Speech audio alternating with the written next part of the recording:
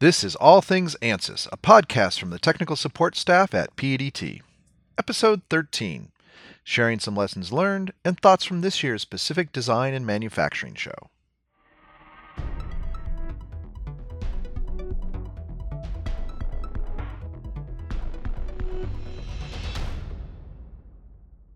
Welcome to episode 13 of our podcast, All Things ANSYS. And does anybody around here think 13 is an unlucky number? Should we have skipped 13? You're all engineers. You're fine. I was watching Apollo 13 today. They all got home. Right? The Apollo 13 all got home okay. Yeah. So hopefully this won't be a debacle. Thank you for joining us. Our last podcast, number 12, was quite long. It was the longest one we've ever had so far. So we're going to try and keep this one very short. We've got a lot of people traveling, and I know that Joe was doing an exhausting training class all week long, so this one should go a little bit quicker than normal. A little bit of update on the podcast itself. We've done, like I said, 12 episodes. When I checked about 2 hours ago, we had 2,491 downloads, which is over 207 per episode. So yay, we made our goal there. So remember that when we hit 2,000, right? So we're very happy about that. Still the most popular is our first one at 330, and episode 3 just hit over 300 listens. That's that one where we talked about scripting and topological optimization. So those are two. At least this search engine optimization is working on those. Today we're just going to talk about we're just going to go around the table and throw out the lessons learned in our careers as simulation people, and then share some thoughts on the Pacific Design Show, which Ted and I attended earlier in the week. Which is an overwhelming experience. I think we just need to talk about it. It's like therapy. So what we usually do is we go around the table and introduce ourselves, and we go to my left. So Ted, why don't you go ahead and kick it off and let us know who you are, what your title is, what you do with ANSYS. Okay, so this is Ted Harris. I manage our simulation support group here at PADT. I've been an ANSYS user for a long time, like 3 decades, and still use it from time to time, helping customers, writing blog entries, things like that.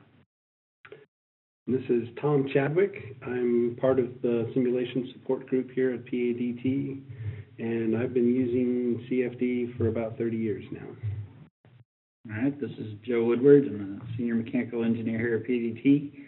I've been using ANSYS for 21 years, and we'll go from there. No. Okay, so we've got we're hoping that Eric from Denver office would join us, not me, but he did not see anything. He's with a customer, so he's not showing up on the website. But if you're a beep, that's him joining in. And of course, my name's Eric Miller. I'm one of the owners here at PADT, and I've been using ANSYS for coming on up to 32 years now, and I do a lot of other stuff too that I'm not quite sure right now what it is. It's 4:11. I was here at 6 o'clock this morning, and I still don't think I actually got anything done today. But it's been a long, long day. So, like I said, our topic for today is just kind of a general one that we like to do every once in a while. We don't have anything significant to talk about, which is lessons learned as users of simulation. And it's really, there's a lot that goes into being an efficient user and an accurate user of the tool. You know, we all go through our training class, we all use it, but sometimes there's tricks and tips and lessons we've learned by making mistakes through our careers that are always good to talk about.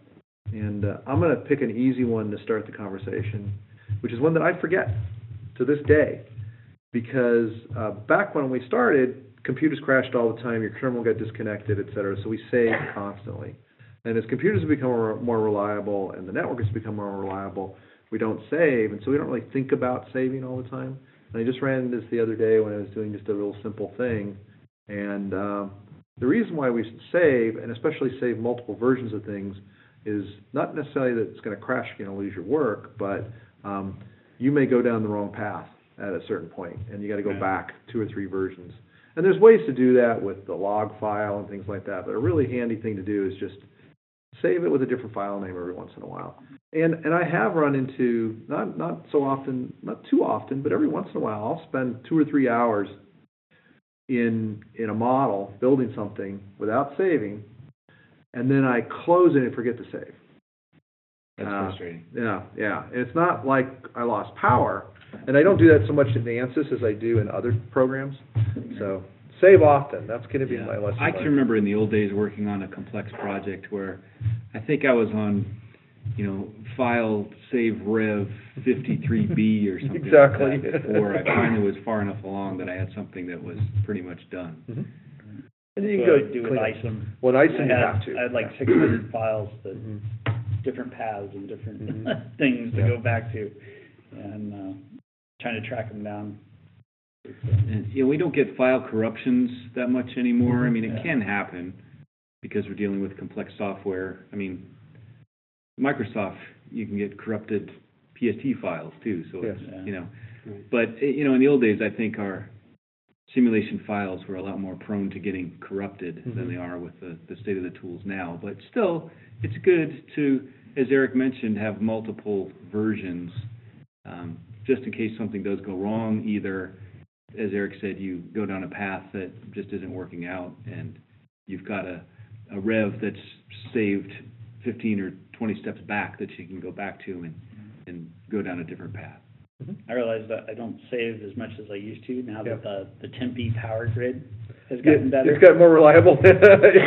During the summer months with the monsoon, it was like save every 10 minutes. Yeah. For those of you not from Arizona, we get these killer thunderstorms in the middle of the summer that we would often lose power on. But most all of the power in this part of the city are underground now, so it doesn't happen too often. Every once in a while. You hear thunder and save. Yeah. I would say that was the common problem in Florida. Yeah, In the summertime, every afternoon at 4:00, a storm front would roll through, and invariably you'd lose power. These are the things as simulation warriors that we face. And Life is hard. some of us have UPS units now too. Yeah, that helps. Uninterrupted power supply that gives you at least a few minutes for the power to come back on. Well, we get lazy because Office autosaves, right? So you may lose a couple minutes of work. So just remember, we don't have that in simulation. Yeah. Anybody else got another lesson learned? I would say one of the most important things, especially when you're dealing with meshing, is a lot of times just let the auto mesher mesh it, and then start working on refining the mesh from there. A lot of times I see people that get too involved and wrapped up, and they spend an hour setting all these sizing controls without thinking about what they're all going to do, and then they hit the mesh button, and it sits there and crunches for 2 hours, and then comes back with a garbage mesh. And so just start off with a simple mesh, coarse mesh, and then refine it from there before you put a whole lot of effort into it. It kind of tells you what you're dealing with. Yeah. You start getting too many controls, and they start conflicting, and you just That's really true. fighting against So each other. you guys are really going for the crawl, walk, run philosophy, which we try to instill in all our students when we teach them our ANSYS classes. But start with something simple, make sure you understand it, then add the complexity. Yep. Do you guys mesh one, if you're working on a multi-part problem, do you mesh one part at a time, or you try to do them all at once? I usually just default throw a mesh on. Just get a mesh, see what it looks that it like. will do it, and then go through. Then if I have to split it up multi-body, I'll do the body by body if it's a hex mesh. Right. And now that meshing is parallel by part, That's true. If you have lots of cores on your workstation, you're going to mesh much faster if you Very good just point. tell it to mesh them all. Yeah, very good point. Yeah, that's true. It's now what default is for now, so that should have speed up Well, meshing. that's for the solver. For For meshing, the default is use all the cores. just use all the cores. Oh, I didn't know that. Okay, cool. That's actually a good thing to go Do you have in to turn and set that on? to one, because you can tell it how many cores to use. You can set that to one less than all of them. Oh, to So give that you yourself a can little bit of headroom. Yeah, if There's you're another meshing a big model. side lesson learned is if you've got 8 cores, don't pick 8 cores for the mesher because it'll just lock up your computer. Yeah. Especially if you're doing a lot of meshing. Right. Yeah. So If do it's going to take a couple n hours. -1. Yeah. So you can at least check the scores of this. Well, I was going to say check the stock market, but we don't want to do that right now. Maybe in a week or two we can check. That's a good one. I like that. What else?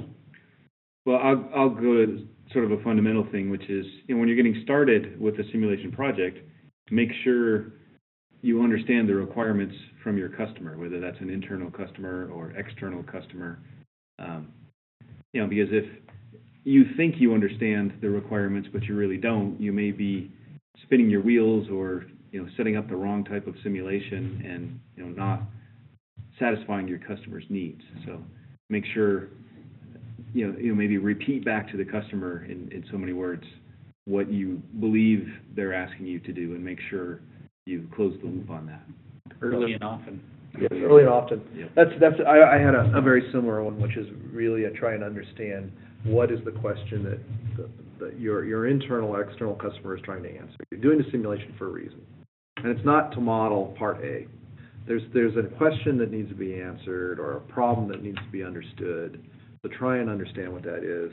And that goes along with something as Ted was saying, because there's a lot of times we spend a lot of time building a model, and we get done, and the customer's like, well, that doesn't really help me. Yeah. So it's really important that we make that part of the whole quoting process even. So that's a really good one. What else?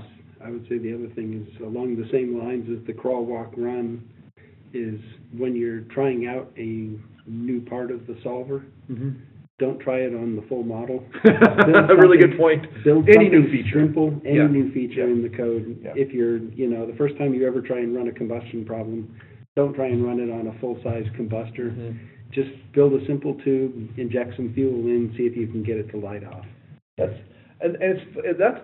something that I think newer users kind of know, but as we get more experienced, we get maybe a little cocky, and we're thinking, I can handle this, and so we'll jump in feet first into something, and realize 12 hours later that maybe we should have done that simple beam and tried to get the contact to work on that, or the combustion to work on the tube, or something like that, or the new eddy current thing on a very simple magnet.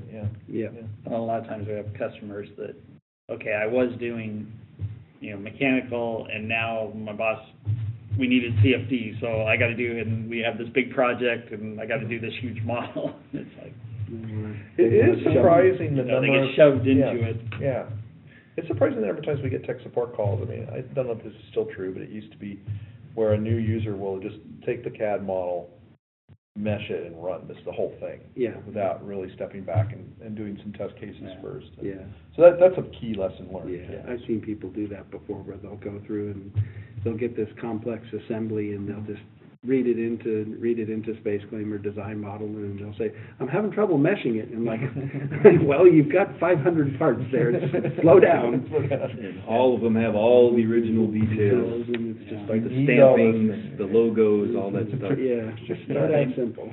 They need to go and consider what they actually need to run. Yes. And a lot of times they don't want to simplify because the meshers now, even if it can mesh, then they just run with it, but they don't consider a lot of that makes it harder to post-process in the end. If you simplify your model and you're looking at what you need, then it makes it easier to post-process. Yep. What else? I learned it's hard to script MAPDL on iPhone. So explain that, Joe. You before we started the podcast, you pointed out what you did on your flight. I was sitting on my airplane waiting to take off, and I realized I had a script that I owed somebody, so I started scripting on iPhone Note, the notes, and the autocorrect makes scripting APDL difficult. Your autocorrect does not know be into. Although it started to learn some of my variables. Did it? That's pretty funny. Did the person in the middle seat next to you get up and move? Was that? No, I got stuck in the middle seat on that one. Okay. That may be a record. Yeah, that's pretty good. No syntax highlighting in the. No. Unless you count all the red lines under all the words. All the words, yeah. Beautiful. That's funny. Oh. Going back to, I remember when I was in college, and one of my professors was a real stickler for it. He made you write down on every problem that we solved, every homework problem. He had you write down on a piece of paper, this is what the statement of work is, this is what my assumptions are, these are the steps that I'm going to go through. And sometimes I think that's still important when you're doing analysis, is to go back and write all that stuff down, write down the assumptions that you're making. When I was running CFD a long time ago, especially with Fluent has the ability that you can change settings on the fly. So you can run 500 iterations, change a setting, and then keep running from there. And what I found with Fluent when I first started using it is that if you don't document those changes that you've made, it becomes impossible to reproduce the model when you're done. And somebody says, hey, that's great, can you do it on this model? And you're sitting there going like, okay, when did I make that change from the laminar flow to the turbulent flow? When did I turn on the energy term? When did I add in this to the model? When did I do this? And if you don't document that, you'll never be able to reproduce it. So here's a really good question. That's a good point. And I use Evernote to do that. So I used to write in a notebook. I used to keep text files. I guess originally I used to keep text files. Yeah. Then I tried the engineering notebook and I couldn't read my own handwriting. now I use Evernote. What do you guys use to take like a little diary while you're working on it? I still use just a pad of paper. Old school. Old school. I have it write down. I have columns of data. I write down the iteration number and what I changed. Yeah. What you, Ted? Depends what I'm working on, but I kind of agree with Tom. I always have a notebook right next to my desk that I'm working on. That way if I get phone calls, I can just easily jot things down. I mean, maybe someday I'll transition to all electronic. I've sort of started doing that for some things, but for the most part, that piece of paper doesn't need to boot up. As long as I keep the pen or the pencil right next to it, it's ready to go. Although it might be hard to find that particular page, and somebody comes back 2 years later and says, "Remember we did this?" And you that's unarchived stuff, and you come back going, take a picture of the page and put it in there you go, archive.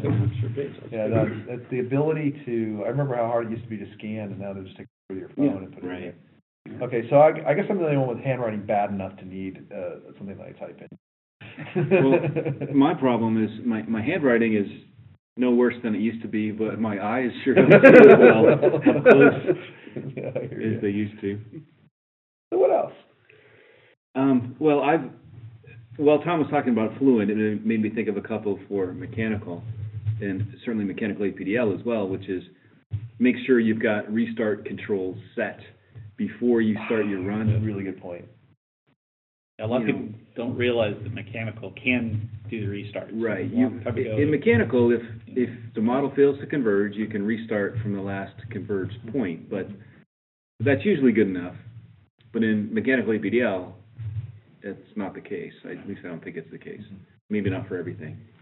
And then you can also set the controls to have more restart points as you go along as well. So you have to go back as far. Another one that's probably more critical is turn on Newton-Raphson residuals, because that's something you can't do after the fact. Right. We have to start over again, that's right. Yeah, so if you have any inkling that your nonlinear mechanical solution is not going to converge, turn on the Newton-Raphson residual plots under solution information before you start to run. That way, if it does fail to converge, you've got some information on where the highest instabilities are in the model. Yeah, so you don't realize, okay, it failed, but I don't have any information on why, and then have to run it again. It's a failure again. Yeah, that's a good good one. A good piece of information that isn't turned on by default. Right. There's a little bit of overhead associated with it, right? File size wise. Yeah. But these days it's not a big deal. It's not a big deal. Yeah. Okay. I've never run out of space just from having the Newton-Raphson residuals turned on. Yeah. My training class, I was doing the demo, and all the files were on there, and the Windows popped up, like a Windows note popped up and said, you're short on space. Do you want to delete Windows? I realized it said the previous version. The previous version of Windows. There's backups of Windows on that. But everybody in the class started laughing because it was on the screen. That's pretty funny.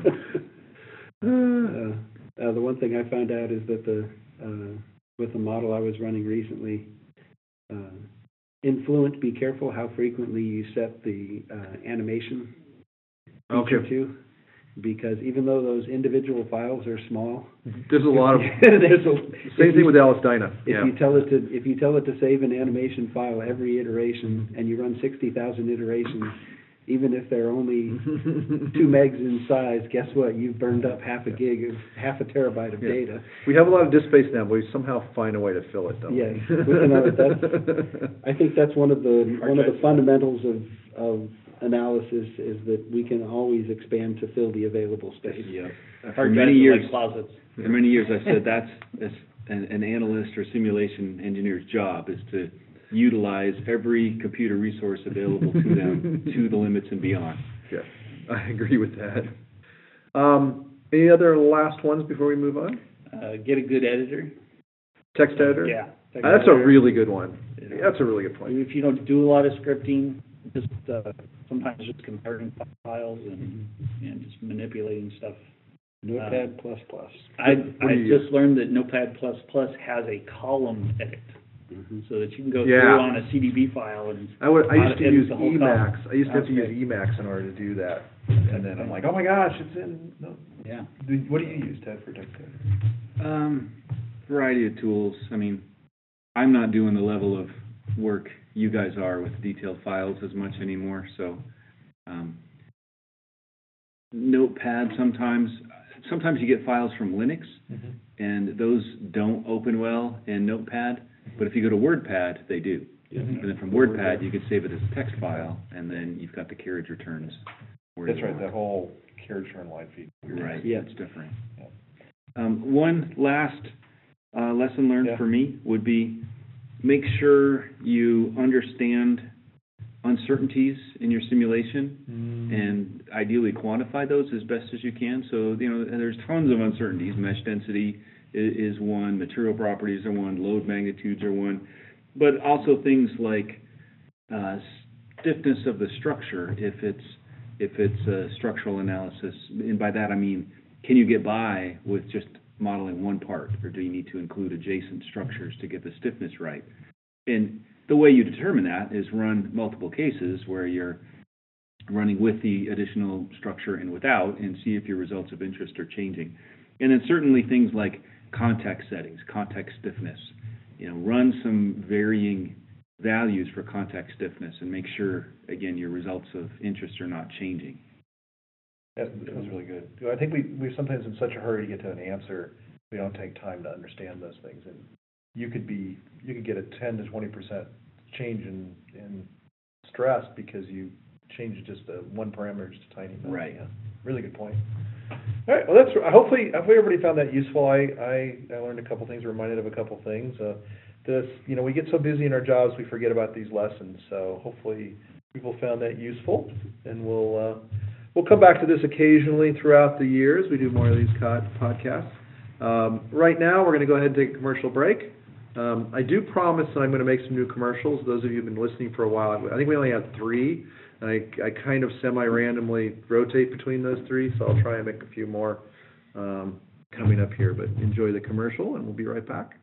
On these podcasts, we have a lot of fun talking about, all things ANSYS. From new features to reminiscing about the good old days of batch input files, only a few listens will convey the fact that we really are passionate about this set of software tools. Did you know that you can have that passion and experience at your service to help you purchase and use tools from ANSYS?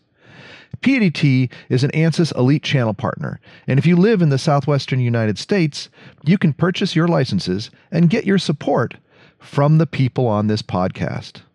As you can tell by listening, we not only know the tools, we know how they are applied by users in real-world situations to drive product development. Get more value from your ANSYS investment by working with PADT to manage and enhance that investment. If you are located in Southern California, Arizona, Utah, Nevada, New Mexico, Colorado, or Texas, and you are interested in exploring ANSYS as your simulation solution, adding to your existing ANSYS products, or simply getting support from the experts who go the extra mile to make you productive, contact PADT at 480-813-4884 or send an email to sales@padtinc.com. We are here to make sure you get the most of your investment in the fantastic suite of tools from ANSYS Inc. And don't worry, even though the email says sales@padtinc.com, our sales experience is just like the podcast, knowledgeable and interactive with some fun sprinkled in. Give us a call or send us an email. And thank you for listening to our little commercials. Now, back to our podcast. Okay, welcome back to our discussion. So Ted and I were fortunate enough to go to the Pacific Design and Manufacturing Show, which is also the medical device and manufacturing, MD&M as well. And then there was like a packaging show and a plastic show. So they're all in the Anaheim Convention Center, which I have walked by, driven by many times. Being there, was right across the street from Disneyland. I didn't realize how damn big it is, and how many people you can fit in there. Yeah, you just see it from the one side on the. I mean, when I saw the map of the show floor, I right away realized this thing was going to be huge. But until you're actually there walking around, it's hard to get a grip on how staggeringly large it is. I mean, I've been to the ASME Turbo Expo, which is great, but that's just turbo machinery, and this is everything, all sorts of industries, very, very large. Yeah, so the reason why we were there is I gave 2 talks on 3D printing, which is not the subject of this podcast, but I'll mention a little bit of it a little bit later because it did deal with simulation. And then we just decided to get a booth there. You know, we've been growing in California. We got more and more customers every month, and we just thought we'd get out there and see who was there and meet some new people. So we had a booth, and it went really, really well. So that was another lesson learned, to make sure you have an extension cord yes. with your booth. Oh, no, not just make sure you have an extension cord, but if you are given the extension cord and you put it in your suitcase and you walk from your hotel, you bring the extension cord with you to the booth. So it was a little bit of a safety hazard back there, I agree. But some of the things that I think the 2 cool things happened while we were there that I want to share. They're related. On Tuesday, the Falcon Heavy Lifter, or it's Falcon Heavy Lifter, isn't it, right? Did its launch, and Manoj remembered just in time, and we streamed it we had a large screen that we were showing Discovery Live on, and so we were able to watch, and everybody around us was able to stop and watch it. And it was an amazing launch that reminded me of when I was a kid watching the Apollo launches.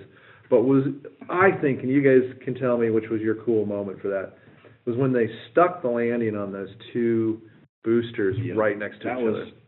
You know, if you watch that in a science fiction movie, you'd say, well, at least I would say, oh, that's cool, but that could never happen. Yeah, it could never happen, Yeah, that's been the most amazing thing to me. If you're an engineer, you know how this hard, is hard. You know how hard of a control problem that is to get a long vertical tube to land vertically and not fall over. And not fall over and have enough fuel left. And so the funny thing is, the next day, these guys are walking down the aisle, and I look over and got a SpaceX badge on. So I jokingly go, "Oh my God, you're from SpaceX. I'm like every other person here. I want to sell you something. Come and talk to me." And the guy stopped and he came and talked to me. It turns out that he was on the team that worked on the main stage. And he explained to me, I don't know if it was proprietary or not, so I won't tell you what he told me why that one didn't land, but they understand why that one didn't make it to the pad, which is very interesting. And then to just talk with him, he's part of the team that did that. So the next day to talk to him about how they felt about it, and they were pretty excited, and how even they felt like that they didn't expect them to land at exactly the same time. They expected that some air current or some slightly different calculation in the control system would cause it to be just a little bit off. And so they were just as amazed at that as we were. And, you know, they're pretty happy. And we all agreed that if we're ever multi-billionaires, we want to shoot our sports car into space as well. That's a really cool thing to do.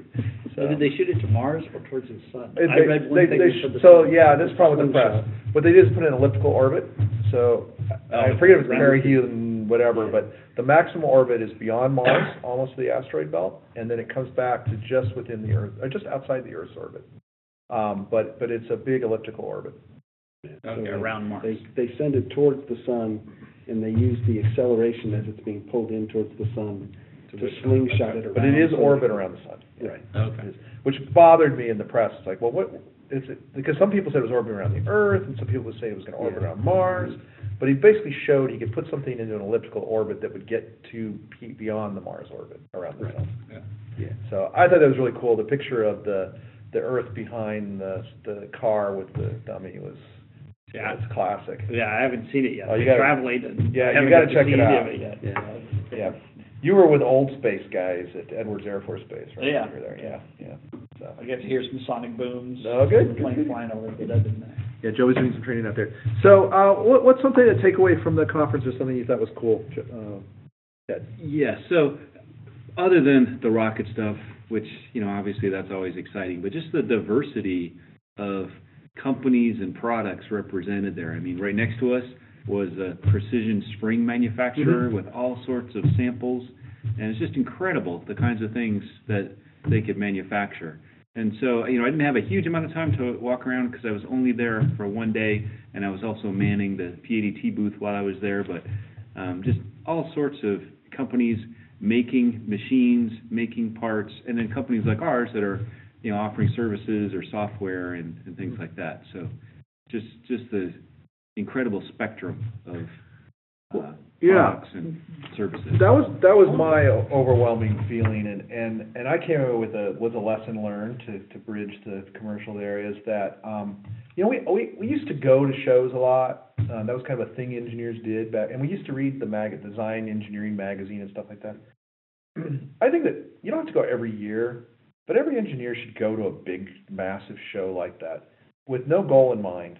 Just walk around and expand your mind. See what's there. So, I found a company that called Liquid Metal that injection molds a zirconia-based iron alloy. It's a steel but has zirconia in it, so it doesn't stick to the mold. So they use normal injection molding parts, metal injection molding molds, but they get they heat up the metal to it where it's almost melting, or it's really kind of very viscous liquid, and they inject it into a tool.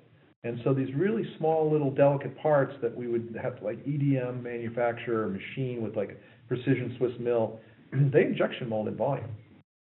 I didn't even know you could do that. Yeah. And maybe some of the listeners are like, well, duh, but I didn't know that was there. I didn't know you could do that. And the other thing was, another takeaway for me was how prevalent simulation is now compared to where it was maybe 10 years ago.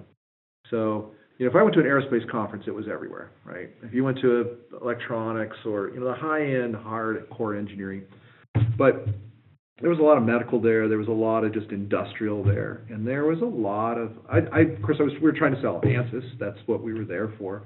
So I would stop in booths that I thought might need ANSYS, and Patrick did the same thing. And I was surprised that there were people that were using simulation that in the past probably wouldn't have. So that was very encouraging. Now, they're using the wrong tools because they're not using ANSYS. They're usually using a CAD embedded tool. So we talked about that. But it was really neat to see. And because it was a lot of medical, there were a lot of stent manufacturers. So we've done a lot of modeling of these nitinol stents. And that used to be kind of a specialty thing that only a few people did.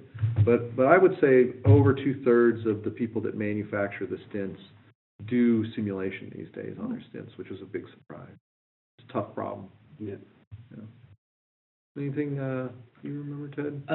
I guess the other thing that struck me is what a small world it can be. I mean, we certainly had people that we knew, or people that knew people that we knew, stop by the booth, ask how other people at PADT that they had worked with are doing, or, just people I knew that I hadn't seen in quite a while, even though, we were 400 miles from home, still ran into some of our customers.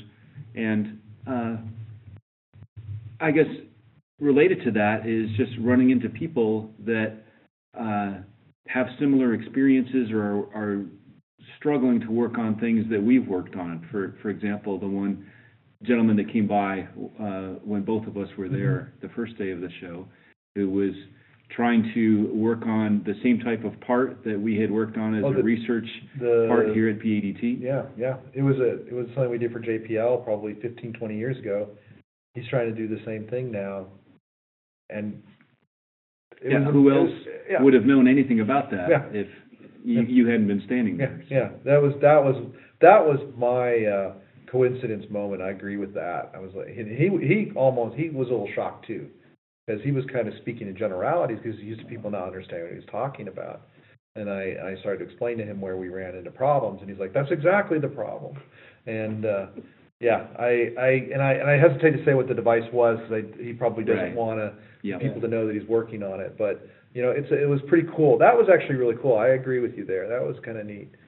Just kind of out of the middle of nowhere. And I think we met another guy that was looking for an injection molding house, and we had some 3D printed parts out there that caught his eye, and he stopped by to talk. Well, he lives across the street. So Here in Tempe? Yeah, in Tempe. And so it was one of those things where he didn't, he'd seen our sign, didn't know what we did. He's not an engineer, so he wouldn't have known. But it turns out that we met in Anaheim. So you got to get out there, and that was a big takeaway for me. Discovery Live was really popular. We had it run on a screen. I was pleased with the number of people that knew what it was. Some of the analysts were kind of had the reaction that I did when I first saw it. It's not accurate. It's black. It's smoke and mirrors. It's black magic. And I was like, no, you need to take a look at it. You need to change your mindset. The more you look at it, the more you're convinced that it is a very useful tool. Very useful. Yeah, it's not going to give you the exact final answer, but it sure helps point you down the direction you need to go. Exactly. I did have one guy that I think was a conspiracy theorist that said that it was a tool that corporate America was going to use to replace their human employees with robots. I thought that was a little extreme. I think that this enables design engineers to be more productive. I don't think it's replacing them. But I was kind of like, okay, I'm going to talk to your friend over here. Well, that's like an old quote that goes back to like when you and I were starting our careers. Yes. An engineer's job is to replace himself or something like that. Find something better to do. Yeah. Yep. In my class, just yesterday, somebody said, well, when are they going to make it so it just figures this out and just fixes these problems? And one of the other guys said, well, because we all want jobs. But I'm going to use what you said as a segue. Do you have anything else to add? No. So I got an email from a listener of the podcast that is really interested in artificial intelligence and as it applies to simulation. And that's one of the answers to your question is some of the stuff that we have to think about. What if you had artificial intelligence in there figuring some of this stuff out? And we exchanged a couple of emails. We both decided we don't know enough to have a discussion about it. But I put it out there to the listeners. This is something I've thought about doing, is doing kind of a section where we just invite a couple people not from PADT to participate in a discussion. So if you are interested in being part of a discussion on artificial intelligence and machine learning in simulation, go ahead and shoot an email to podcast@padtinc.com. That's podcast@padtinc.com. And we'll pick a couple. And if we get enough, and if it's not, we'll just we'll bring a couple of us in here as well. And there's no answer out there. I'm not aware of people doing it heavily, but it's kind of an interesting discussion topic to just what if type of stuff. Where could it apply? How could it help? I thought it would be kind of an interesting thing to do. So we'll do that in a future episode. Let's go ahead and do upcoming events of interest. It's still startup season here in Phoenix. So I am going to be talking on the 16th. No, when's my talk? I think my talk is, this weekend. I am doing judging on Sunday. Not this weekend, next weekend. Doing judging at TechStar Startup Weekend in Phoenix. And then on the 20th, I'm giving my talk. If you are not scared, you are doing it wrong. Successful entrepreneurs take risks. There's over 200 people signed up for that, so I have to get started on those slides. So that'll be fun. If you're going to be at Startup Week, don't go to the other. There's 2 sessions. Come to mine, not to the other one. Our first webinar on Discovery Live is going to be on the 21st, and it's going to be for internal and external fluid flow. And then our big open house is on the 22nd here at PADT in Tempe. That's in the evening. Check out our website for details on that. If you have a young female in your family or friend group that is interested in engineering and might want to learn more and spend some time with a successful female engineer, Danica and a couple other people at PADT here are going to be doing a little session before the open house. I believe that there's one at 4 and one at 5. Kind of her journey being an outdoor exercise enthusiast and becoming an engineer and how they relate to each other. And so she's going to do some scanning, some 3D printing, talk about simulation. It's kind of a cool talk.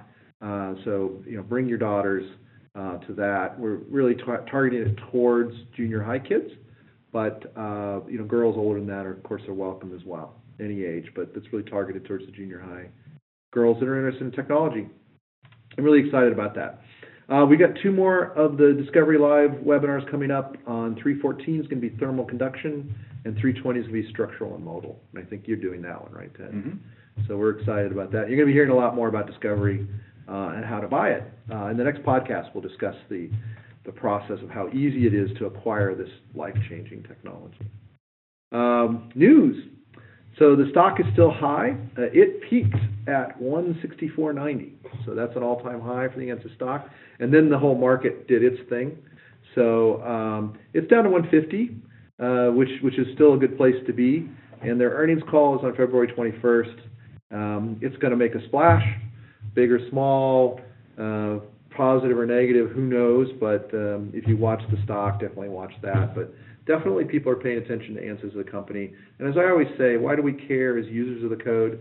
Well, the more money Ansys has available in capital, the more they have to spend on hiring more developers, which is what I'm always pushing for. There is no news from Ansys because the earnings call is coming up and they don't say anything. But since the last podcast, Ansys 19 was officially released. We have some big news here at PADT, which if you are at all on any of our email lists, you probably got 5 copies of. We just opened up our first office in the state of Texas. So it's in Austin, and we have a gentleman named Ian Scott who's joining our team, and he's going to be the sales guy there. And we're going to be selling Ansys across the state of Texas from Austin. That's where we're going to start. This allows us to finally say that PADT is an Ansys distributor in the southwestern United States. And we always say that before I say, except Texas, because most people consider Texas part of the Southwest. And now we can say it. So we're really proud about that. It's a significant geographic area, so we'll be getting a lot of frequent flyer miles on that. We are selling the full product line there in Texas. We have some customers there. We're leveraging that existing relationship, and we're building new ones. We got quite a few customers that we're starting off with that we're really excited about getting to know. Some we know already, some are new to us, and we're really excited about that. And I think many of us are very excited about the barbecue options that are ahead of us in Austin. And so we won't have, I don't think we'll have a problem for a while getting people to fly out there to visit customers. So Ian's there. If you're in Austin, if you're in Texas at all, he should be reaching out to you. And if not, reach out to us. Let us know you're there. If you're listening to the podcast from Texas, email that podcast@pdtinc.com and let us know so we can ask you questions like where to go for barbecue, or more importantly, which neighborhood should we put our office in. I had a friend ask when I'm transferring. Yeah. Austin's a popular place. I didn't realize that until I said we were opening up an office there. So we're excited about it. And of course, Texas as a state is big. And there's just Austin, it fits our profile from an industry standpoint quite closely. But we do oil and gas. We do a lot of aerospace, which is up further north. So, and then, of course, we've always had El Paso, so that's always been part of our territory. But El Paso is kind of in the middle of New Mexico. Mexico, yeah, we consider that to be Texas. Yeah, Texas acquisition of New Mexico, yeah. So we'll hear more about that as time goes by. We'll definitely do a podcast from somewhere in Austin, maybe, or I like to go to San Antonio and sit by the canals there. So maybe we'll do that at some point. Blog posts of note. There's a really good article on the Ansys blog that came out a couple days ago that has nothing to do with simulation, but it's the guy that's in charge of basically making sure that aerospace and defense customers are happy with Ansys products. And he noticed that there was a lot of change going on in using satellites to provide broadband.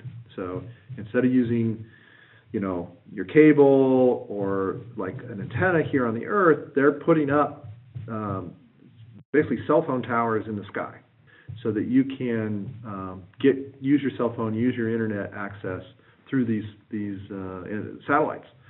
So I learned a lot. It was a really good article. It talked about the growth of these small low Earth orbit satellites that they're using for it. One of them is Vector Aerospace, which we work with, and there's a couple others that we've talked to over the years. So we're really excited about that. Check that. I really recommend everybody check that article out. It's in the blog, Ansys blog. Another one that is a few days late is a look at. It was published on time, but we didn't do the podcast since the Super Bowl. But somebody used Discovery Live. I don't know if you guys have seen this, but they used Discovery Live to model the Patriots' home stadium and what wind looks like when it goes in the stadium and swirls around. And with the hypothesis that their kicker can use Discovery Live, can measure in real time the wind coming in the stadium and use Discovery Live to get a pretty good idea of what the wind looks like swirling in there and adjust his kick. Wow. I thought that was very interesting. Now, didn't they miss a field goal in the Super Bowl? And it was an indoor stadium. Yeah. So that doesn't have anything to do with it, but in their home stadium. So think about that. I mean, you can use Discovery Live because it's instantaneous fluid solution stress as well. You can hook up some sensors and get real-time feedback on something like that. Yeah. So that's pretty interesting. They did the CFD around a ball that was deflated. Different They actually, somebody at ANSYS does not. I'll be honest. Somebody at ANSYS does not like the Patriots. I don't know. I think he's a Pittsburgh Steelers fan. That's probably a good choice because it's Pittsburgh where ANSYS is based, and he did model that football several times. And there was a lot of talk about that. So there's a little bit of that in the article. It was a really cool article, and it shows kind of a neat way of using Discovery Live. There's a couple good ANSYS 19 articles in there. Kind of, we talked about it last week. A couple of ANSYS folks gave their 2 cents on what's cool and new, so I recommend checking those out. And we actually been really busy, so we didn't do any blog articles the last 2 weeks. So I think that is all I have to talk about. So as usual, we'll go around the table, and we'll start with Ted to say goodbye. Joke, some words of wisdom, whatever. Okay, so mine is half joke, half words of wisdom. A lot of people have been having travel issues recently due to weather and fog and snow, other things like that. So the saying, and I don't know who said this originally, it wasn't me, but if you have time to travel, fly. Otherwise, if you're in a hurry, drive. So clearly that depends on how far you're going. But, for us here going to Southern California, sometimes it actually is faster to drive by the time you deal with all the security and rental cars and all that stuff. Seems like every year when we go to California, then it's like we'll fly one year, and the next year we're like, oh, no, we'll just drive. And then the next year it's like, I don't want to make that drive, we'll fly. It took me 7 hours to get home from when we dropped off the rental car until I got to my house. It took me 7 hours to get home from San Diego last night. And if you drove, it was probably 6 hours. It's a 6 hour drive. 6.5, yeah. So, but that was because if anybody's flying into Phoenix that doesn't know this, we have 3 runways normally, and one is down being refurbished, and that's why most flights into Phoenix in the evening are delayed an hour. So. Tom? Well, I will just say I've always enjoyed doing this, and I heard a quote interesting. I can't remember who it was by. It was by a famous historical scientist, and he said, when I get to heaven, I'm going to ask God to explain 2 things to me. One is relativity, and the other is turbulence. I'm pretty sure he'll have an answer for the relativity one.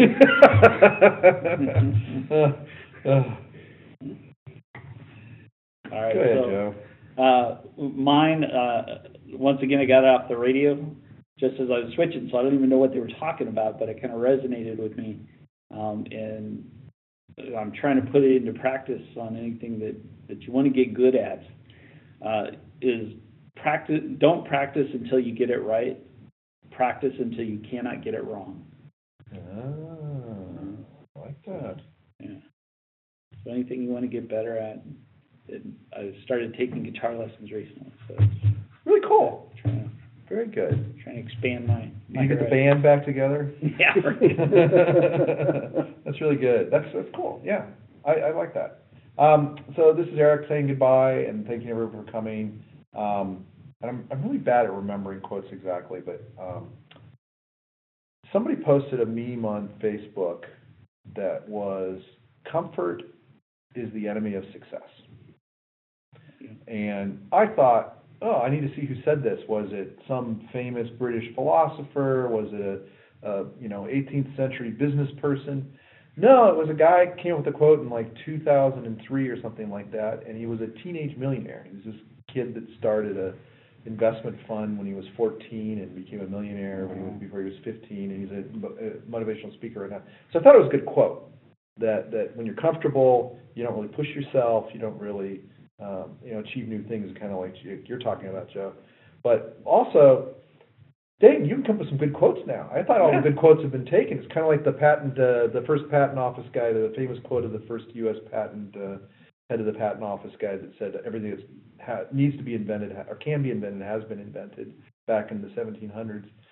Same sort of thing. I thought every quote that could be said that was meaningful had been said, and here this guy came with one recently. So don't give up. You may end up on somebody's bumper sticker someday. That quote reminds me, for some reason, of a quote by the retired race car driver Mario Andretti, which goes along the lines of, "If everything seems under control, you're not going fast enough." Exactly right. That's exactly right. I'm gonna steal that one for my speech on if you're not afraid. I'm gonna definitely steal that one. I like that. All right. Well, thanks everyone for coming. We went long anyway, but we always enjoy talking about stuff. So we'll see you next time and enjoy. Thank you.